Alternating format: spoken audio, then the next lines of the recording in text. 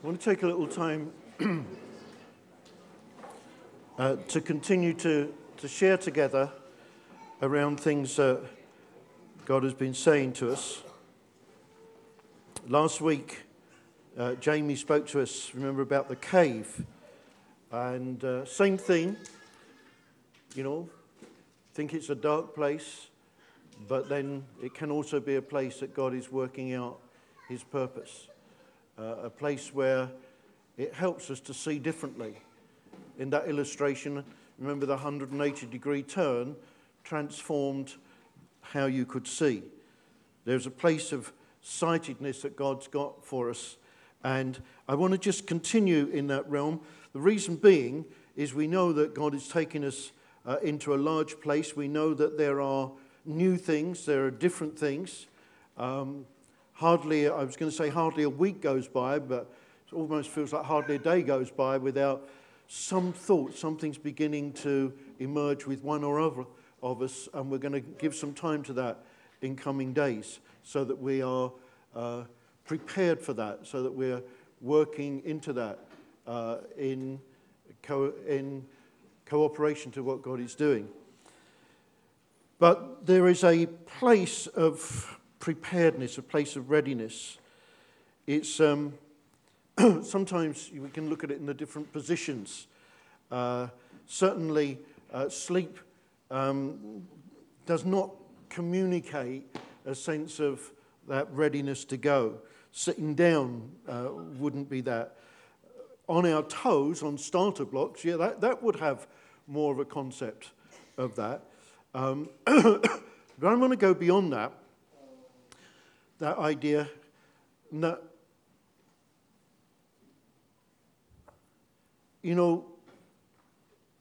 we can be in a particular place and it can feel a bit like, what's that expression, trudging through treacle or in a bit of a hole. But even in that, as we look to God, there's the opportunity to kind of peep over the top of the hole or peep over the top of the wall. You can just be there looking at the wall. And what I believe God would have us to do at this time is to begin to take a peep, begin to have a look. Actually, to be like people that, you see on the film sometimes depicted these programs where they're emergency response services, fire or ambulance or helicopter rescue. And they're there, the people are there, but they're ready at a moment of time to leap into action. And I kind of feel in these days that's how God wants us to be positioned, with a readiness to move.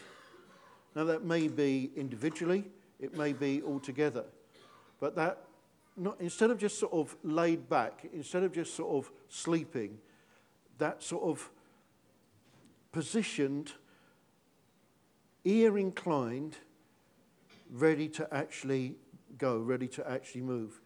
Now, in olden times, that not many of you will remember, even Lynn Coles might not remember it. But help me. Just use your imagination, Lynn. You would take a trip to the coast, to the seaside, yeah? And in those days, cars had windows that you tended to have open because you didn't have aircon, all right? It was possible, before you ever saw the sea, because, you had to park the car before you could see the sea, that you could catch the smell of sea air. I've not even seen it yet, but I'm in this car park and I've got to walk for at least half a mile with my bucket and spade. But I can smell the sea air. And I think where God's got us at this time is that he wants us to be a people that are able to anticipate in the Holy Spirit, dream in God, begin to tune into a readiness wavelength to pick up just what he's got. Because in spite of all that we've been hearing and all the things that's happening, I'm convinced that there's yet more, and there's more for us to actually tune into and pick up to engage us in this move forward. And I want us to get the benefit of that. In order to do that, we need to have this sightedness. We need to see correctly. We need to be able to pick up what is as against what appears to be. We need to be aware that there's something beyond. If I don't think there's anything in the next room or the next place, why would I ever bother to go in and look? And it feels to me as though just now there's a kind of preparing that we might benefit from this anticipation. I think there's something in the next room. I think it's worth looking into. And that sense of almost a kind of a childlike anticipation where there's a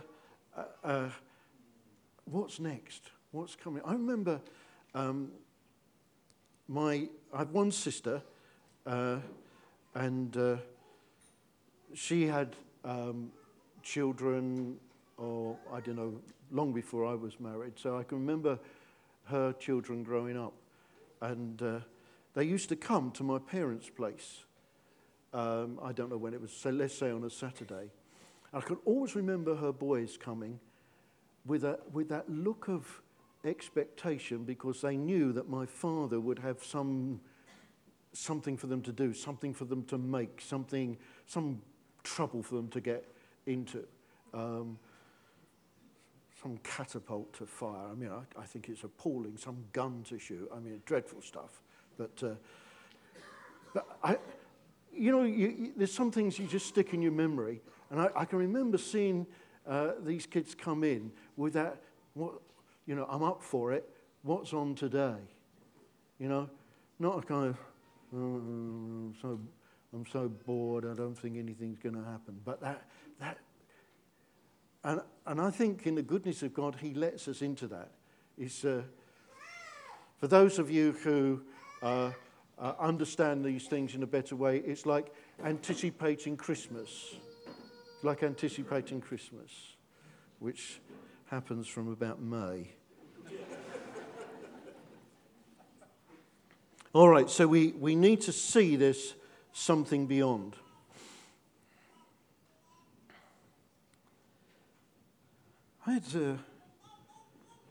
Can I just share with you a couple of things that have happened to me this week?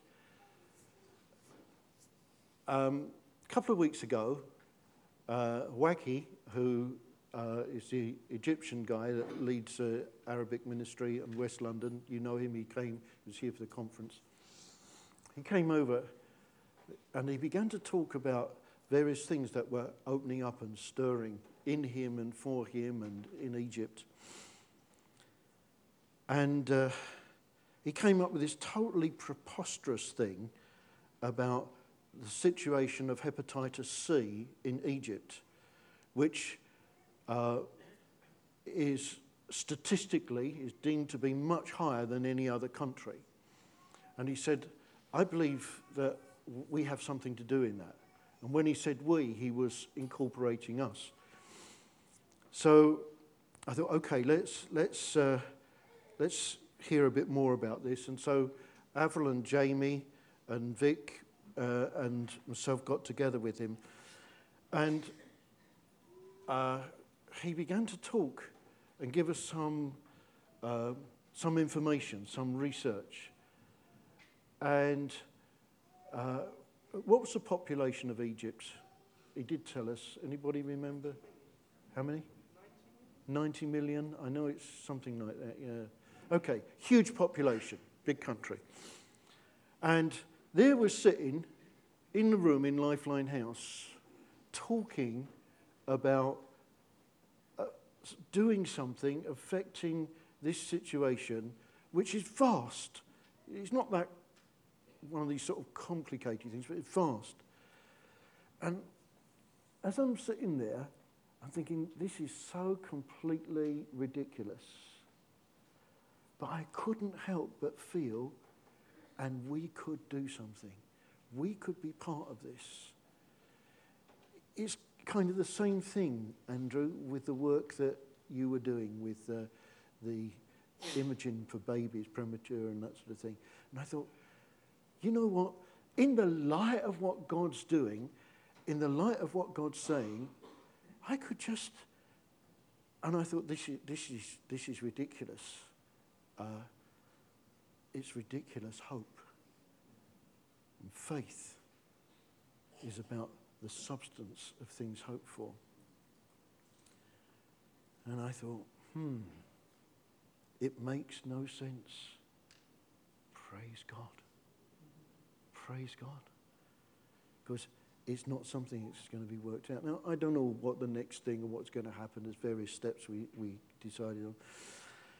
So, it's the strangest thing, though, when you suddenly begin to feel.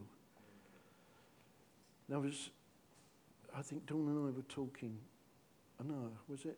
Anyway, I forget who the conversation was, yeah. We're talking about all what was happening in Sierra Leone. I remembered back to a phone call.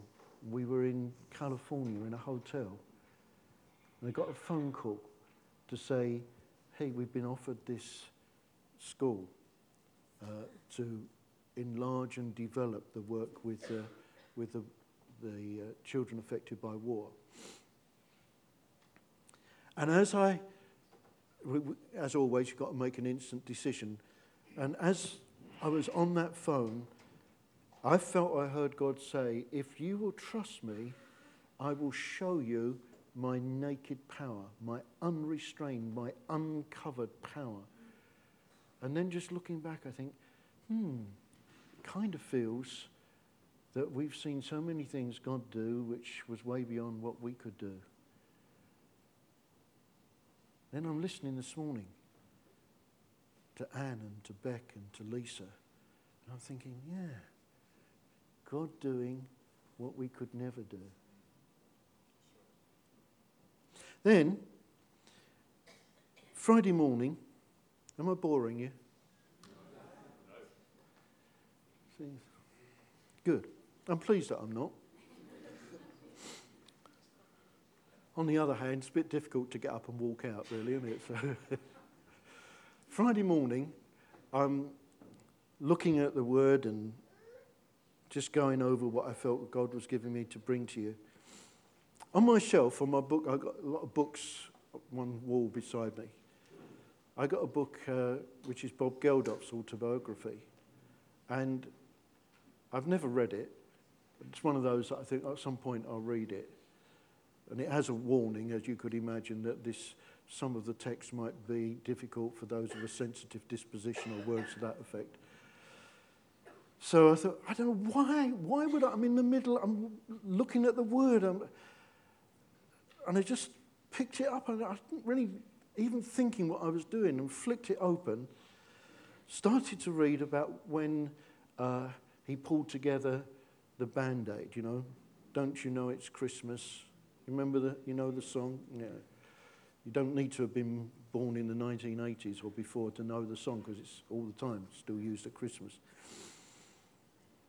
And, it was a remarkable thing. You got all these bands together and top-notch singers and what have you from all over the world, and they just dropped everything and came and did it, and just a whole huge story. And there's two things that stuck out to me. And this is somebody that's doing a good thing, but it's not something that we're saying, well, maybe, I'm not saying God wasn't involved in it, because it was a tremendous thing that he did, but he wasn't looking to God for it. But you know the things that stuck out to me was this.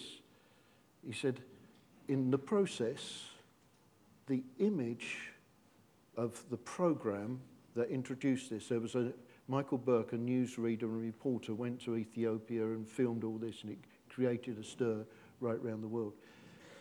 He said, through the whole process, the image never left me. And I thought, that sounds like vision. And then in the book he said, and I felt we could do anything. And I thought, if we, the children of the living God, catch something that he says and he implants in our heart, the issue of it's ridiculous, it's beyond us, doesn't even apply. Something begins to develop that says, you know what? I think we could do anything. And my brothers and sisters, that is where I think God wants us to be.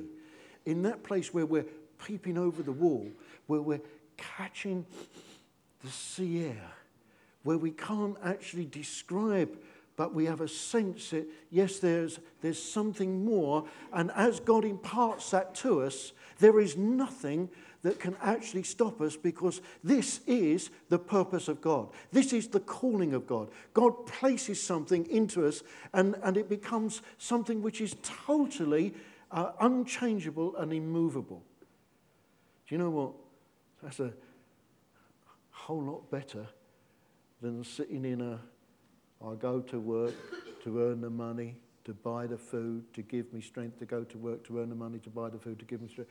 I mean, you know, who would want to dwell in that sort of existence when we could be a people that, like my nephews, up for it? What's on for today? That sense of Holy Ghost anticipation, that readiness to move into what he has. So with that in mind, let me take you to a couple of, to a story, but first of all to a scripture. In Jeremiah chapter 1, what I want to do now is to help us in this process of being ready, this process of anticipation, this process of enjoying the expectation. In fact, coming to a place where we actually dare to ask. We dare to ask, Lord, what have you got? We dare to say, Lord, what's my part? What are you giving to me in this particular call that you're laying before us? God speaks to Jeremiah. Very clear word. Before I formed you in the womb, I knew you. Before you were born, I set you apart. I appointed you as a prophet to the nations. Fairly clear, all right? Fairly clear statement of what God's intention is right there. What was his response? Sovereign Lord, I said, I don't know how to speak. I'm only a child. Problem? He wasn't seeing and looking beyond himself. He was looking about what he could do. He was looking about what he could be. He was not picking up what God was saying, rather the limitation. And you know what, guys? If our vision is simply focused on ourselves, is absolutely crippling. Because, most of us are pretty sure about what we can't do and what we couldn't reach to and what we couldn't achieve. So, number one, we got to make sure that our vision is not focused on us. In fact, it's a pretty grim place to be, because God has delivered us from that. God has delivered us from self, and we don't ever want to go back there. But if we focus on what I can do, or what I feel like, or what my background equips me to, or any of those things, we're like Jeremiah, totally crippled, not able to move. God is good and faithful to him and speaks to him, encourages him. And then in verse 11, he says, what do you see, Jeremiah? And Jeremiah says, I see the branch of an almond tree. And God says, you've seen correctly, for I'm watching to see that my word is fulfilled. So step by step, God takes him to where he wants him to go. And I'm going to just jump through because I just want to make this one point here. Jumping through to verse 18, God says to him, today, now this is the child who can't speak. This is the one who doesn't know how to speak, who God is calling. Verse 18, God says, today I have made you a fortified city, an iron pillar, a bronze wall to stand against the whole land, against the kings of Judah, etc., etc. See, what does God want? He says, you might not rate it. Give it to me. Let me see what I can do with it. And everything given to God, he takes, blesses, multiplies, uses for his purpose. That's all he wants. How often do we say, not looking for superstars, looking for a people who say, here am I, Lord, send me. Now, we understand, John chapter 15, verse 5 says, apart from me, this is Jesus speaking, you can do nothing. You can't do anything. So we know that. We know that God's grace is there all the time to help us. As we choose to do what he does, he empowers us so we can do it with the life source, that supernatural source. So that in Philippians 4, verse 13, we can declare, I can do all things through Christ. It's a good declaration, isn't it? Can we all declare that together? I can do all things through Christ. Hey, we're going to have to do this again. Because that person sitting next to you was not convinced about what you said. No, you're going to have to turn to them. Come here, Mark. Turn this way. No, towards me. Listen, I can do all things through Christ. Now we've got to get a little bit of something into it. Yeah, practice on somebody.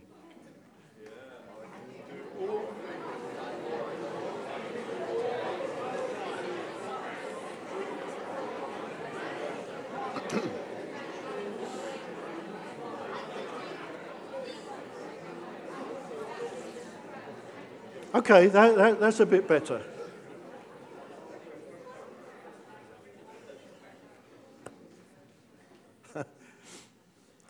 You've got to think, it's amazing, isn't it? God sets his love upon us. He decides he loves us. He decides he wants us. He makes the total sacrifice so that the barrier of our sin can be removed. We choose to submit to his rule. He brings us into his family, makes us one of his. We become children of the living God. And then he says, you know what? I'm going to use you in my purpose. Wow, what a package. What an amazing package. All right. Follow me carefully this. Ephesians 2 verse 10 speaks about created to do good works which God prepared in advance for us to do. All right? So we are created to do things. God says good works which he's already prepared for us to do. So great things, good things, because God has prepared for us to do them. All right, let's turn to the story. Nehemiah chapter 6.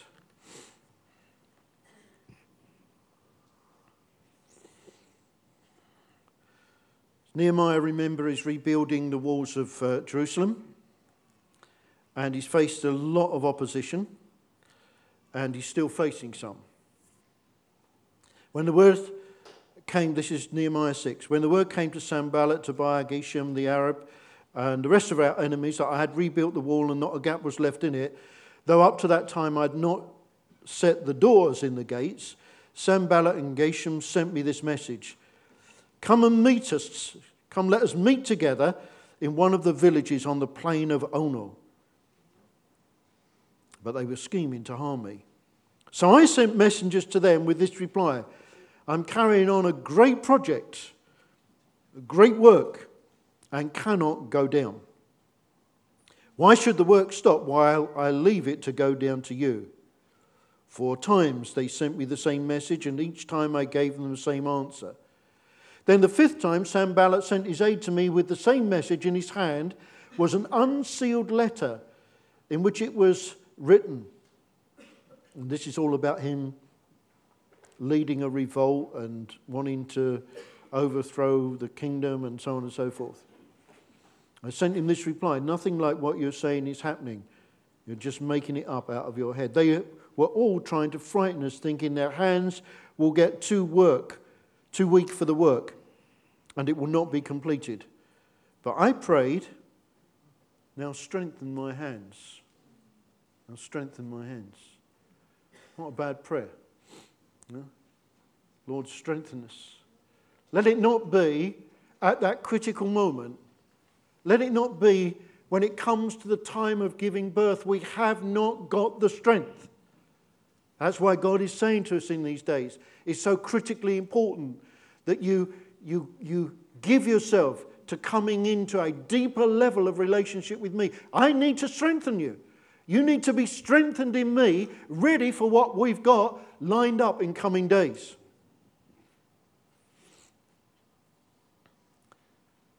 Jumping down the story, he goes to this house, goes to visit someone, and they say to him, let's go and meet in the house of God inside the temple, and let's close the temple doors because men are coming to kill you by night. They're coming to kill you.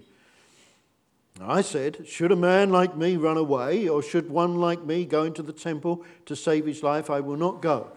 I realized that God had not sent him, but they had prophesied against me because Tobiah and Sanballat had hired him.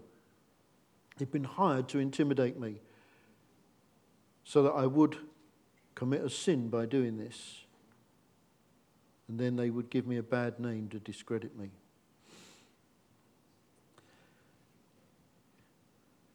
It's very important when we look at things like this that we are tuned in 2 particular ways.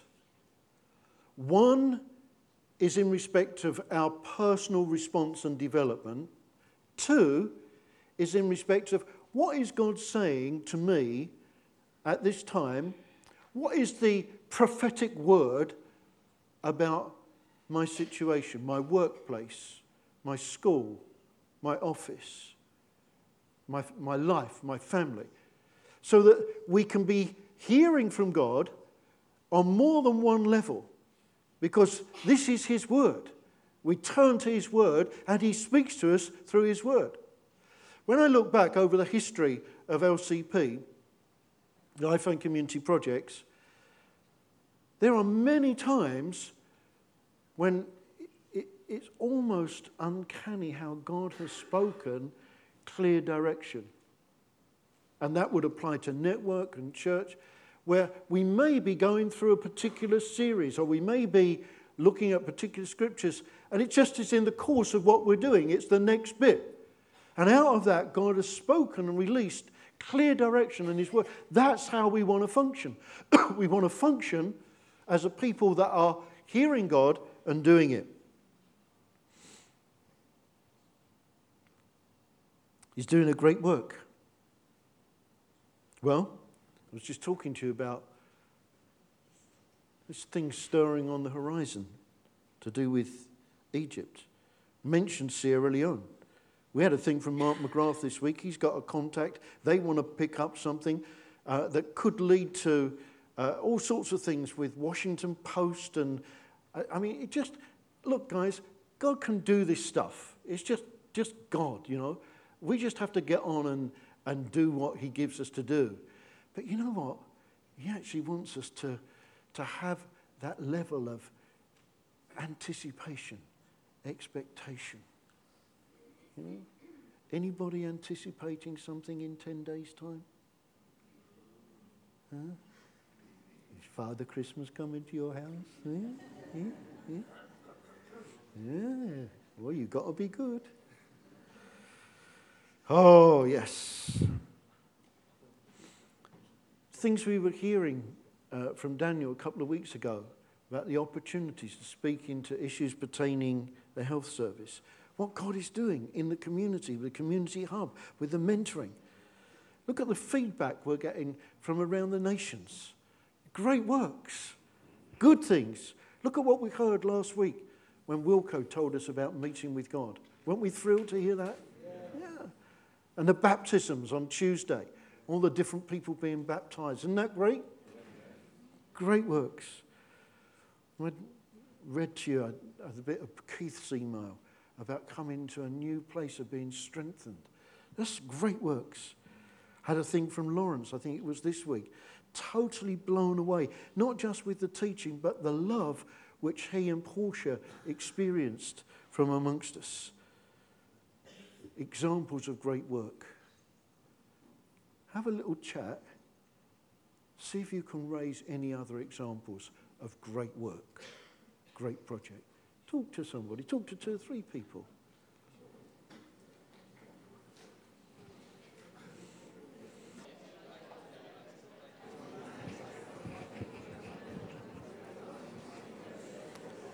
Okay, anybody got any examples of great works? Anybody got any examples of great works? I don't want to hear them, I just want to know if anybody got any examples. Okay, quite a few. All right. Anybody been to school this week? Okay. Anybody do homework this week? Okay. Did you give that as an example of a great work? I'm not asking whether your teacher says it was a great work. Eh? Anybody got baby? Oh, they're all out, I suppose. Anybody changed a nappy this week? Well, did you give that as an example of a great work? You did? Well done. Anybody washed up this week? Did you give that as an example of a great work?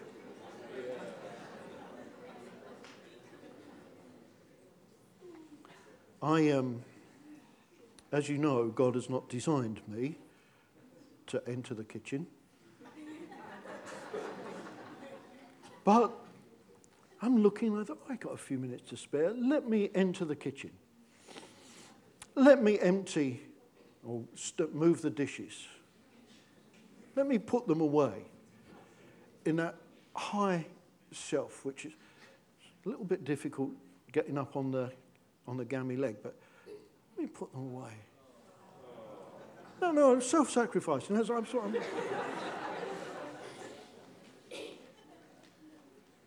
I had to navigate, you know those big tins that you get, that you keep uncooked spaghetti in, those long things.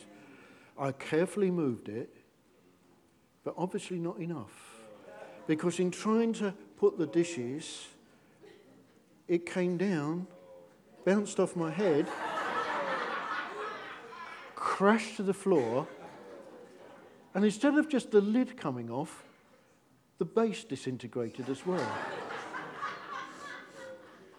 So here am I.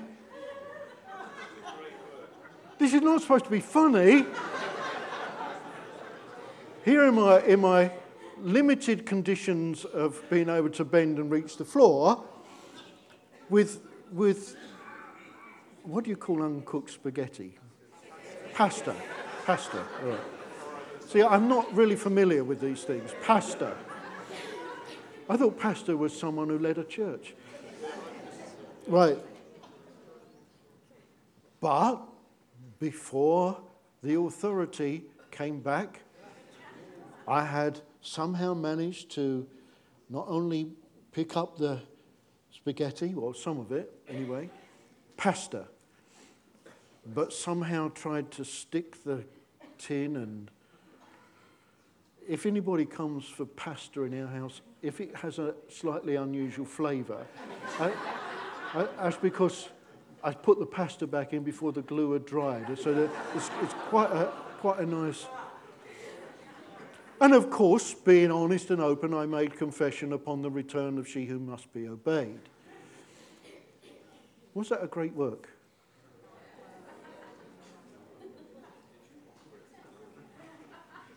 I offered it somewhere, mate, I tell you. Here's my point. Everything that God gives us to do is a great work. Because didn't we just read about works that He'd prepared beforehand for us to do?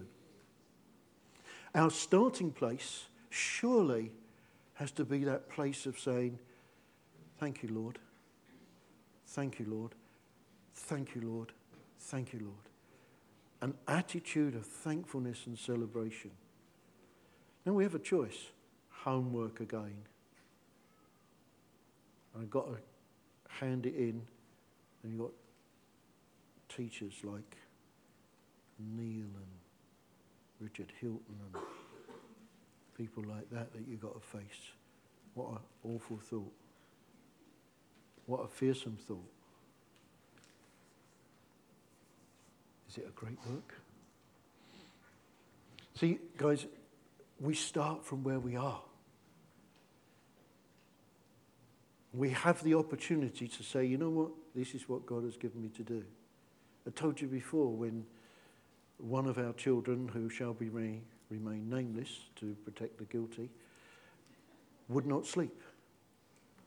And that went on until they were 5. And it was very tiresome. And I got out of bed on one of the numerous occasions, and I went, shh. And there I am, half asleep. I heard God say, if you should be doing it, don't complain. If you shouldn't, get back in bed. God wants us to be a people who recognize the things that He's given us to do are great because He's giving them to us to do. And if He's not giving them to us to do, we shouldn't be doing them because the Bible calls them dead works. It's a good place to start from in terms of daring to ask, moving into what God's got. Next time you look at that great pile of ironing, think about, is it a great work? Yeah? Sisters, when you look at that great pile of ironing and say, is it a great work? Remember that God has given you a husband. Okay. I move on quickly. We need to see it's great because God gave it for us to do. We have a different value system to this world. We need to be in that place. It's where God wants us to be. Where we demonstrate kingdom. Or we have a kind of beaten down and a moaning attitude towards it. Let's look at a few of these things in this story. Because we need to be a people that are aware at this stage of the kind of things that we need to be on our guard, be sighted, be not asleep, be on our toes, be ready to move. It's a critical time for Nehemiah.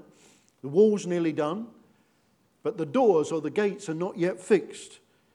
So once that's done, there's a control on entry. At this point, there isn't. And the enemy realizes that they're reaching a point, and there's a point of vulnerability now that won't be there in the same way in coming days. So it seems a bit of a subtle approach. Comes with this suggestion, or send messengers with this suggestion, trying to divert him from the thing that God had given him to do. Beware diversion. Beware diversion. Beware that there are tactics that the enemy will use that seek to take us off, seek to divert us from the very thing that God's given us to do. Then we see in verse 6 I'm just jumping around a little bit because I've already read this story to you. There's a kind of false accusation that he's trying to create a rebellion, a threat, a false accusation. You know what? Don't spend a lot of time answering false accusations. It's false. We don't want to be dragged down to answering the enemy's lies, because that in itself is a diversion. If it's a false accusation, it's a false accusation. Let it be dealt with. Interestingly, Nehemiah asked them a question. Why should the work stop while I leave and go down to you? Ask the same thing. Never gets an answer. You see, our answers are not going to come from that direction. The conversation is fairly futile in that way. I don't know what his purpose was in asking the question. Doesn't really say. Oh, I don't know what I can do. What shall I do in this? Well, there's a good place to ask the question. Lord, what shall I do? We heard it this morning. Lorraine said about Lisa, couldn't fix it. Couldn't fix it. But Lord, what will you do?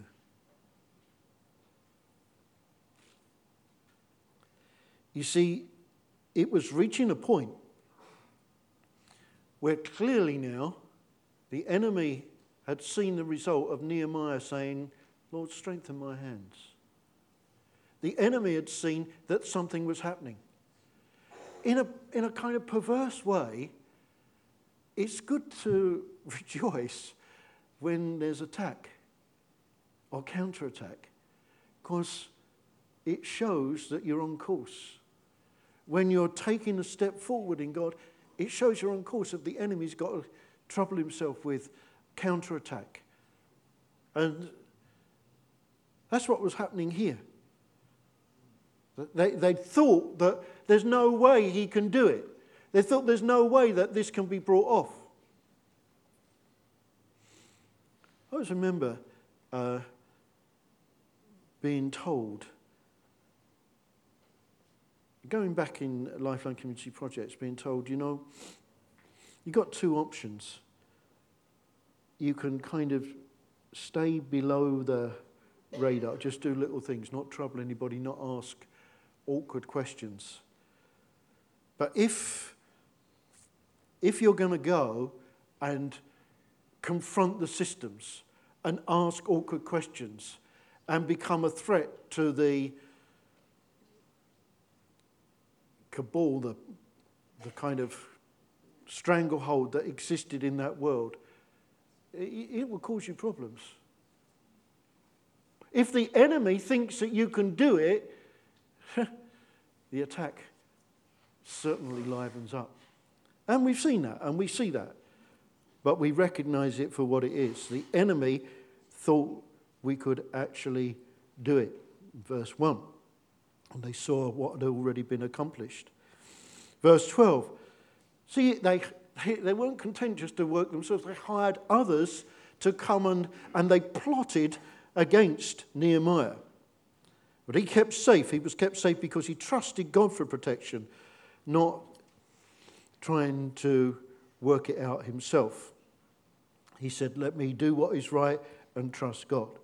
Of course, you understand that if he'd have done, this is where he said, come and meet me in the temple because people are coming to get you. If he'd have done that, that would have been sin, because he was a layman. He wasn't actually allowed to enter that. So in trying to save himself, he would have actually entered into sin at that point. We have to recognize that God has not called us to save ourselves. God has not called us to enter into self-defense. He said that he will look after us. And if we go into that route, we can end up actually doing the wrong thing, going the wrong way. It's his work. to protect us. We've committed our lives to him, and we don't want to be engaged in that. And I guess, as well as the villages of the plain of Ono being some distance away from Jerusalem, if you've been on a building site for some considerable point, the idea of sitting down, for a coffee or latte or, what's the other one? Cappuccino. A little advert there. Yeah. Sounds nice,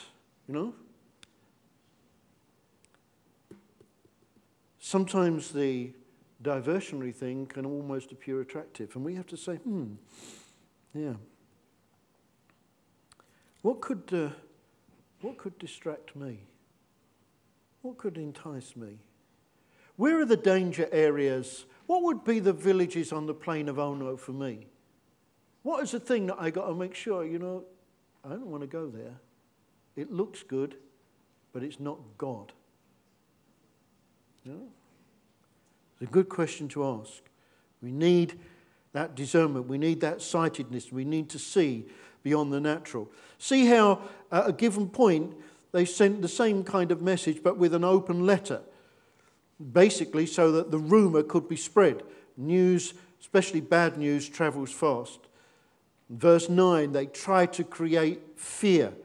One of the favourite tools of the enemy is to create fear. But remember that the enemy is a liar from the beginning. Anything that's contrary to what God has said has got to be a lie. Because it's impossible that God can lie. So every word of God is true. So if we go to the word of God, if we hear what God is saying, then everything else that's contrary to that, we can treat it in that category that it's a lie. If we believe it, it ends up causing concern and levels of anxiety. Doesn't stop short of a false prophecy. Verse 10, prophesying about the people that are coming and coming to kill him, but of course that wasn't the case at all. And trying to actually get him to do things which would have diverted him, caused him to believe a lie, caused him to try and fix the issue himself, and actually led him into sin. So, let's have a little thought, just for a few minutes, about some characteristics. Characteristics of people who would dare to ask, Lord, so what's next? Characteristics of people that are prepared to look over the wall, to pick up the sea air. Characteristics of people who are wanting to be on that sort of point of movement, ready for the next stage. The Bible says in Hebrews 12 verse 1, lay aside every weight. If you're going to be in that point of readiness, you've got to be dealing with anything that is baggage, any attitude, anything that God's spoken to you about, the kind of things that we've touched on in recent weeks, attitudes, actions, wrong-sightedness, looking towards the entrance of the cave, not looking at the blackness on the inside. Laying aside every weight. Good prayer to pray. I heard what he said, Lord. Is there some weight that you have in mind for me to lay aside? Guarantee you'll get an answer to that. Guaranteed. Lord, is there some adjustment for me? Is there something that you would like to develop in me? Good prayer. Second thing, to have confidence in this great project. This is a great project. It's what God has given us to do. Now we're going to take some time in coming days to look at that in a bit more detail, define that a bit more. But we're here in the purpose of God. Doing and seeing things that are completely ridiculous to the natural mind. You know, who would have said that we amongst us could have offered accommodation for 104 people? I mean, you know, it just wouldn't, you wouldn't think it was possible. And so on and so forth. I mean, it's just, if we rehearse some of those things, we'd see just, it just blows the mind. Confidence in the fact that God has selected me. God has chosen me to be part of his family. God has chosen me to be part of this expression of his family. God has chosen me, and I'm sitting here as one of those who's been selected by God for his ongoing purpose. Whether that be something we do together or something you do in your own particular pursuit. Anthony, as he works in that charity. Phil, as he works in his school. And so on and so forth. You know, Daniel, as he checks the water quality or whatever it is, you know, something highfalutin like that. You're getting married soon, aren't you? That's a great work. Just keep reminding yourself.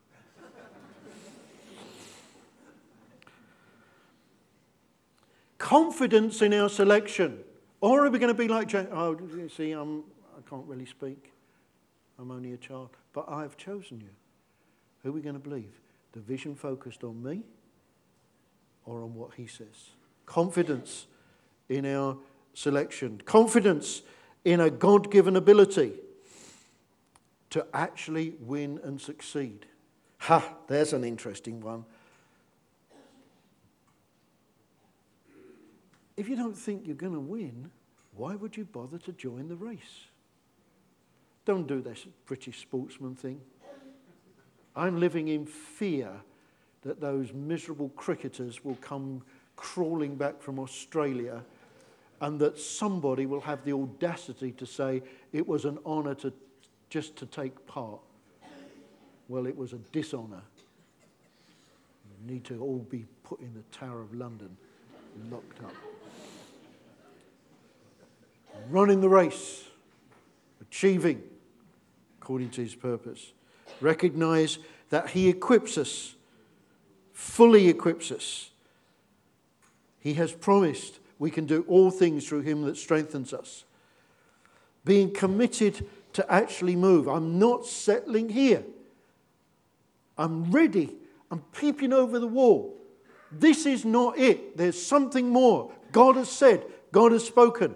I'm looking for it. I'm believing to see what God would do. Psalm 27 says this, I'd fainted unless I believed to see the goodness of God in the land of the living. Seeing the goodness of God. Giving thanks. At all places, in all points, giving thanks. All right. Lord, make me hungry. Create a desire for something beyond where I am. See, this helps us to lift up our eyes. We're saying, Lord, I'm wanting something more. For it is God who works in you, the Bible says, to create the will as well as to enable you to do his good pleasure. Number 2, let's speak about what he's doing. Speak about what he's done. Malachi 3:16 says, you know, they spoke often one to another of God's goodness and God's doing.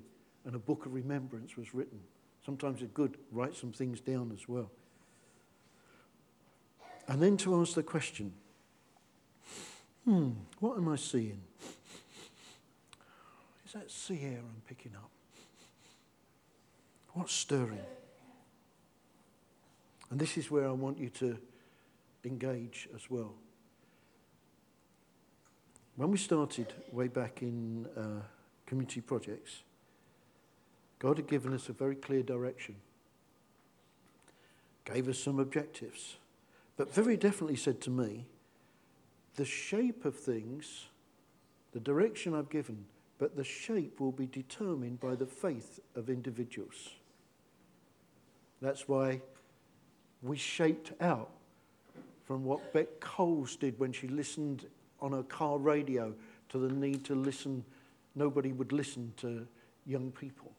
And out of that sort of, as it were, humble beginning became all the stuff and the youth stuff working there. And Teresa was working, just talking to women at the school gates. Out of that came all the training stuff. So this is what I would like you to do. Be stirred and share with us what you're seeing, what you're feeling, what's stirring. And over this next little while, it'd be really good to hear from you. Do an email or do a note. Just what is it? Because out of that, we will together begin to see a shaping of what God's got for us in the coming days. The shape of things to come. I think this is something that everybody could engage in. Now we'll probably take time specifically to be looking to God on that as we go through, and we've got our week of prayer and so on and so forth. But when something often just starts, it's a little thought, and it's like there's something that comes in that nurtures it, and something else that comes in that sort of shoves it over and shapes it in this way. And in the end, we catch together a defining of what God wants as he takes us on. So beware of those steps, those characteristics, or the things the enemy would do as we seek to prepare. And let's be a people that are savouring with anticipation what God's got for us in coming days. Amen? Let's stand together.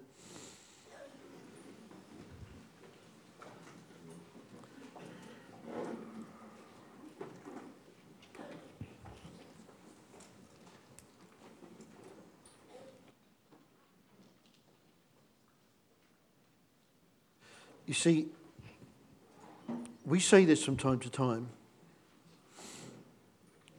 but we come before him as those who he has called to be engaged with him in changing the very nature or changing history. We're history changers.